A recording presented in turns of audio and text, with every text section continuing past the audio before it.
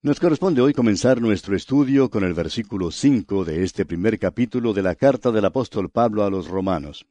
Y creemos que usted ya se ha dado cuenta de la gran importancia de esta sección de las Escrituras. Es realmente de suma importancia. El doctor W. Kelly ha escrito lo siguiente en cuanto al capítulo 1 de esta epístola a los Romanos. Dice el doctor Kelly, escuche usted, tome cualquier sección del Antiguo Testamento y compárela con estas primeras palabras en el capítulo 1 de Romanos. Cuán evidente e inmensa es la diferencia en propósito, carácter y alcance. Por ejemplo, ¿dónde encontraría usted algo como esto en los primeros 5 libros de Moisés o en los libros históricos que siguen? En vano busca uno un paralelo en los Salmos y Libros poéticos. Ni aun los profetas describen o predicen tal estado de cosas. Se dice cosas gloriosas en cuanto a Israel, la merced de Dios que también alcanzará y bendecirá a los pobres gentiles, liberación y gozo para la tierra y el resto de la creación que tanto ha sufrido. Todo esto y mucho más tenemos en forma abundante en los profetas y aun en los salmos, pero no hay allí que siquiera se parezca, aun en el tono, a la salutación del apóstol y su prefacio a los santos en Roma. Hasta aquí lo que ha escrito el doctor Kelly. Y esa es precisamente la razón por la cual estamos pasando tanto tiempo aquí, amigo oyente. Es porque es tan maravillosa esta sección. En nuestro programa anterior, al concluir, estábamos estudiando los versículos 3 y 4, y vimos que el Evangelio de Dios, mencionado por el apóstol Pablo, es el Evangelio prometido a los profetas del Antiguo Testamento. También notamos que es el Evangelio de Dios, pues fue originado por Él. El Evangelio, amigo oyente, no fue idea mía, ni tampoco de Pablo. También vimos que el Evangelio concierne a su Hijo Jesucristo, y que esa palabra concierne significa que es todo en cuanto o todo lo que encierra a algo. En otras palabras, el Evangelio es todo en cuanto a Jesucristo. Su punto principal es una persona, y esa es la diferencia entre la religión y la verdadera fe en Jesucristo. No se trata aquí de una religión, sino de una persona, y esa persona es Cristo Jesús. Concierne, pues, a Jesucristo. Otra cosa que hemos visto aquí es que Pablo declara que Jesucristo nació de una virgen, lo que indica por una parte que según la carne era del linaje, o sea, de la simiente de David, lo que demuestra su verdadera humanidad. Pero por otra parte, su nacimiento virginal demuestra, declara o señala que es Hijo de Dios con poder. Todo esto es según el Espíritu de Santidad por medio de la resurrección de los muertos. Y permítanos decir aquí que la resurrección de Jesucristo lo confirma todo. Si usted lee su Biblia de pasta a pasta, descubrirá, amigo oyente, que presenta al Señor Jesucristo en el poder de su resurrección. En los Evangelios vemos a Jesucristo en los días de su carne, mientras caminaba por esta tierra, despreciado y desechado entre los hombres. Vemos su debilidad cuando se cansa y se sienta junto a un pozo para descansar. Por último, le vemos afrontando la vergonzosa e ignominiosa muerte sobre esa ominosa cruz. La cruz es donde primero vemos a Jesús cuando venimos a Él para la salvación.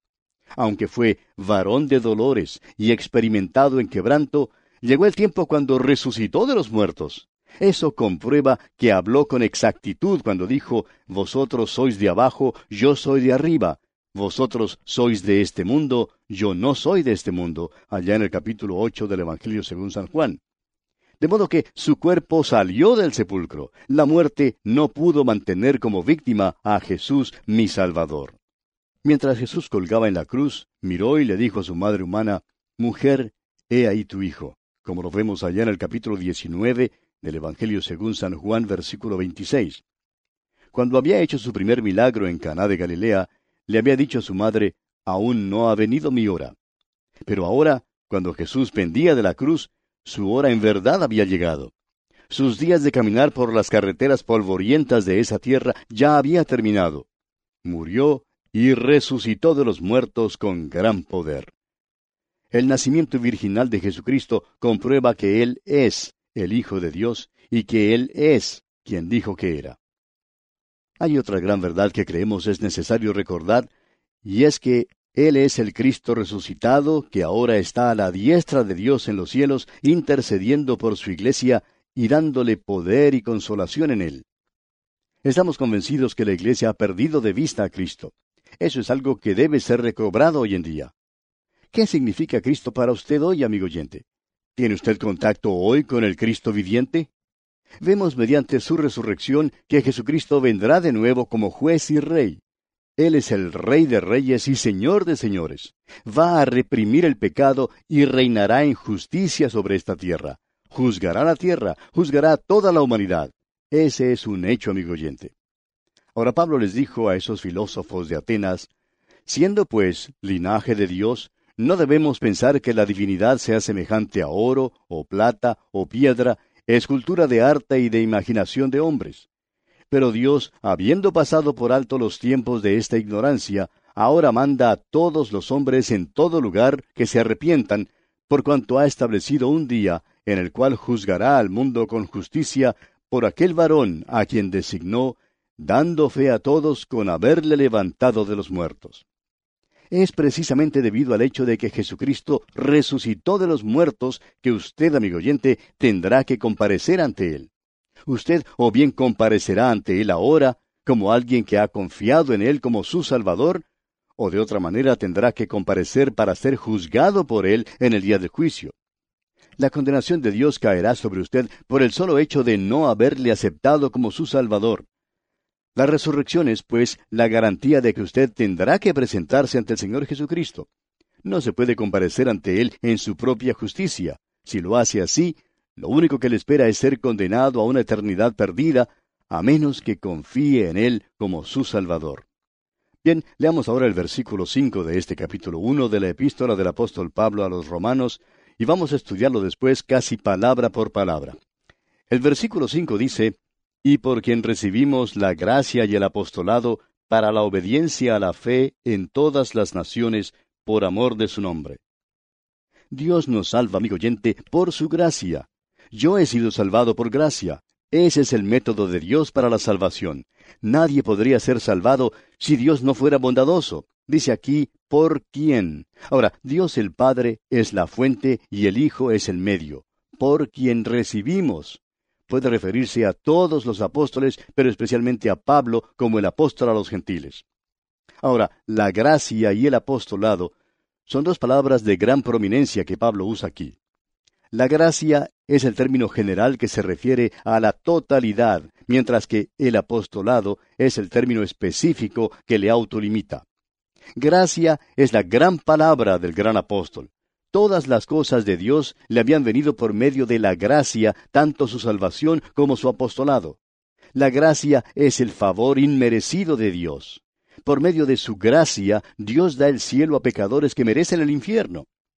Ahora, aunque la palabra apostolado se refiere solamente a aquellos que eran técnicamente apóstoles, todo creyente es en realidad un enviado por Dios. La palabra apóstol significa enviado, y es alguien que es enviado, es un testigo con un mensaje. Nosotros también hemos recibido la gracia y el apostolado. Si usted, amigo oyente, ha aceptado a Jesucristo como su Salvador personal, debe estar ocupado en hacer algo para la proclamación de la palabra de Dios a otros. Ese es el trabajo de los que han recibido la gracia y el apostolado. Ahora leemos aquí en el versículo 5 también, para la obediencia a la fe en todas las naciones. Y esto quiere decir literalmente a la obediencia a la fe. La obediencia procede de la fe como un resultado o fruto directo. Cronológicamente y lógicamente también, la fe viene primero y luego la obediencia. El apóstol Pablo en el camino a Damasco preguntó primero, ¿quién eres, Señor? Ahora eso condujo a su salvación, y luego preguntó, ¿qué quieres que yo haga? La fe salvadora conduce a la obediencia. El hecho es que la fe es la obediencia. Las palabras del himno son exactas cuando dice, cuando andemos con Dios. En realidad, si queréis ser felices, debéis obedecer. Esta epístola principia con la obediencia y termina con la misma nota. Escuche usted lo que dice allá en el capítulo 16 de esta epístola, versículo 26. Dice, pero que ha sido manifestado ahora, y que por las escrituras de los profetas, según el mandamiento del Dios eterno, se ha dado a conocer a todas las gentes, para que obedezcan a la fe. Ahora, esta expresión aquí, todas las gentes, son los gentiles, contrastados con los judíos. Después que Dios le ha salvado a usted, amigo oyente, Él quiere hablarle en cuanto a sus obras, quiere hablarle en cuanto a su obediencia para con Él. Hay mucha diferencia entre el creer y el solo hablar acerca de creer. Muchos hablan acerca de creer en Jesucristo y luego viven como el diablo.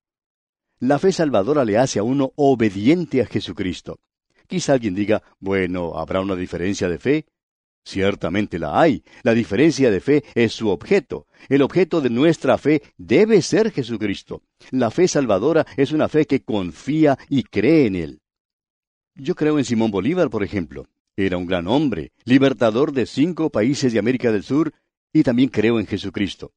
Ahora, mi fe en Simón Bolívar nunca ha logrado nada para mí. No tiene nada que ver con mi salvación, y tiene muy poco que ver con mi vida en el día de hoy. Pero mi fe en el Señor Jesucristo es otra cosa, amigo oyente. Es una fe salvadora. La fe salvadora es lo que nos trae al lugar donde nos rendimos al Hijo de Dios, al que nos amó y se dio a sí mismo por nosotros. Hay muchos que se denominan fundamentalistas por todas partes, y dicen que creen y que hasta están listos para declarar lo que consideran las verdades fundamentales de la Biblia. Luego tenemos los seductores modernistas, que niegan las verdades bíblicas y que declaran doctrinas falsas por todos lados. La doctrina que es verdadera es importante, sumamente importante, pero hay una disciplina y una manera de actuar que tiene que acompañarla. Usted no puede ser la sal de la tierra sin combinar sus 2 elementos. ¿Ha considerado usted alguna vez, amigo oyente, los elementos que hay en la sal? La sal se compone de 2 venenos, el sodio y el cloruro. El sodio solo será un veneno para usted. El cloruro solo también lo envenenará. Pero combine los 2 elementos y tendrá entonces la sal, una sustancia muy importante. Pues bien, el Evangelio es para la obediencia a la fe, amigo oyente, y es de esa fe salvadora de la que Pablo habla aquí. Continuemos ahora con el versículo 6 de este capítulo 1 de la epístola a los Romanos. Continúa diciendo Pablo, entre las cuales estáis también vosotros, llamados a ser de Jesucristo. Tomemos esta expresión final del versículo 6, llamados a ser de Jesucristo. La palabra que se traduce aquí por llamados significa más que aquellos a quienes se les ha extendido una invitación. En las epístolas significa la llamada eficaz de la gracia divina. Los llamados son los que han oído y han escuchado el mensaje. El apóstol Pablo asegura a los hermanos en Roma que ellos están comprendidos dentro de la gracia del Evangelio y como tales son llamados a ser de Jesucristo. Los llamados son los que han oído. Hay quienes no oyen. El Señor Jesucristo dejó esto bien en claro cuando dijo, mis ovejas oyen mi voz, y yo las conozco y me siguen. Es así de sencillo, amigo oyente. Él llama y usted responde. Si usted no ha respondido, no se halla entre los elegidos. Y si usted ha respondido, entonces usted se encuentra entre los elegidos. El doctor Stifler, un estudioso de la Biblia, señala 4 rasgos en esta porción de 6 versículos, los cuales debemos notar con cuidado antes de seguir al próximo versículo. El primer paso es que Pablo tiene un mensaje de acuerdo con las Escrituras. El segundo rasgo es que el mensaje es del Cristo resucitado. En tercer lugar, el mensaje es universal. Y en cuarto lugar, el mensaje es para la obediencia a la fe. Bien, pasemos ahora al versículo 7. A todos los que estáis en Roma, amados de Dios, llamados a ser santos, gracia y paz a vosotros, de Dios nuestro Padre y del Señor Jesucristo. La carta es de Pablo a los santos en Roma. Esta es la introducción formal. Los santos a los cuales esta epístola es dirigida están en Roma. Notemos ahora que dice aquí, amados de Dios. Y así como los llamados de Jesucristo, así también son los amados de Dios. Dios amó a los hermanos en Roma. Y es maravilloso considerar que aún en medio de las dificultades, Dios nos ama. El Hijo de Dios hoy en día debe regocijarse y descansar en el amor de Dios para con él o para con ella, el cual es un amor íntimo y personal. Tenemos también en este versículo 7 la expresión llamados a ser santos. Y esta es una frase que debe leerse santos llamados. Vea usted el versículo 1, donde dijimos que Pablo no es llamado a ser apóstol, sino que es un apóstol llamado. La llamada de Dios por medio de Cristo transforma en santo a cada pecador. No es que sea santo debido a su conducta ejemplar, sino únicamente por su posición en Cristo Jesús. Sin embargo, los santos deben portarse como santos. No hay ningún creyente nombrado en la Biblia a quien se le identifique individualmente como un santo. En su carta a los Filipenses, en el capítulo 4, versículo 21, cuando el apóstol Pablo dice, «Saludad a todos los santos», se refiere a toda la iglesia. En el original griego esta palabra es agios, y es la misma que se traduce como las santas escrituras en el versículo 2. También debe notarse que un santo no es alguien que haya sido exaltado. Un santo es alguien que exalta a Jesucristo. Los santos no son en manera alguna el producto de la exaltación de la humanidad. Una persona llega a ser santa solo cuando exalta a Jesucristo como su Salvador. Santo es un nombre que la Biblia usa para describir a cada creyente. No es su carácter lo que le hace santo, sino su fe en Cristo. Significa que usted está separado para Él. Creemos que fue Ketterly quien hizo esta declaración. Dijo él, «Usted obedece a alguna persona o a alguna cosa». Y preguntamos, amigo oyente, ¿a quién o a qué obedece usted? Tenemos luego aquí en este versículo 7 esta expresión gracia y paz. Y estas palabras constituyen la introducción formal en todas las epístolas del apóstol Pablo. Nunca las encontramos en orden inverso. Es necesario aceptar la gracia antes que se pueda aceptar la paz. La gracia, charis, es la forma gentil de saludar, mientras que la paz, shalom, fue la forma judía del saludo. Y Pablo las combinó. La gracia y la paz, note usted, son de Dios nuestro Padre y del Señor Jesucristo, pero nunca del Espíritu Santo. Ahora, ¿acaso no creía Pablo en la Trinidad? Por supuesto que creía en ella, pero el Espíritu Santo ya estaba en Roma morando en los creyentes. Dios el Padre estaba en el cielo y el Señor Jesucristo estaba a su diestra. Y llegamos ahora a la primera división después de la introducción, y nos habla del propósito personal de Pablo. Pablo quería ir a Roma. Leamos el versículo 8 ahora.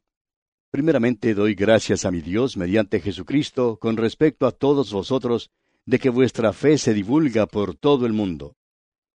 Pasamos ahora de la introducción formal a la personal, de la introducción pública a la íntima, al hablar Pablo a los romanos en cuanto a su futura visita a Roma. Dice él, «Primeramente doy gracias a mi Dios mediante Jesucristo». Pablo quiere decir que, ante todo, expresa una nota de acción de gracias. Siendo que la iglesia en Roma ya se había formado, las noticias habían salido a los fines del imperio y habían circulado tanto que toda la región estaba saturada con el conocimiento de que muchos se habían convertido a Jesucristo. Había tanto rumor que hasta el emperador se perturbó. Más tarde empezó la persecución de la iglesia, de modo que Pablo hace mención aquí de que vuestra fe se divulga por todo el mundo. Nos preguntamos, amigo oyente, en cuanto al grupo suyo, ¿ha escuchado a alguien alguna vez su testimonio? ¡Qué gran testimonio tenía esta iglesia en Roma en el principio! Ahora note usted que el énfasis no está sobre el atributo de la fe de la iglesia en Roma, sino más bien en las cosas que creían. Eran sanos de doctrina, y esto se anunció por todo el imperio romano. Esta declaración revela la gran influencia de Roma sobre el mundo de aquel entonces, y revela también que la fe cristiana ya hacía un impacto en la vida del imperio romano. Preguntamos, amigo oyente, ¿hace o tiene algún impacto sobre la comunidad en que usted vive el testimonio de su iglesia? Leamos ahora los versículos 9 y 10 de este primer capítulo del libro de Romanos. Porque testigo me es Dios, a quien sirvo en mi espíritu en el evangelio de su Hijo, de que sin cesar hago mención de vosotros siempre en mis oraciones, rogando que de alguna manera tenga al fin, por la voluntad de Dios, un próspero viaje para ir a vosotros. Ahora Pablo no escribió esta epístola sino hasta unos 20 años después de su conversión, pero en ella se sinceró, abrió su corazón a los hermanos en Roma, puesto que muchos no le conocían personalmente. Sus enemigos habían desconfiado de su veracidad y sinceridad. Él no había visitado Roma, el gran centro gentil, lo cual provocó la pregunta en cuanto al por qué el apóstol Pablo, apóstol a los gentiles, no había visitado la capital gentil, especialmente cuando había ido a la ciudad de Corinto, que se encontraba muy cerca de Roma. Pero bien, amigo oyente, vamos a tener que dejar esta consideración para nuestro próximo programa. Vamos a detenernos aquí por hoy porque se nos agotó el tiempo. Continuaremos, Dios mediante, en nuestro próximo estudio.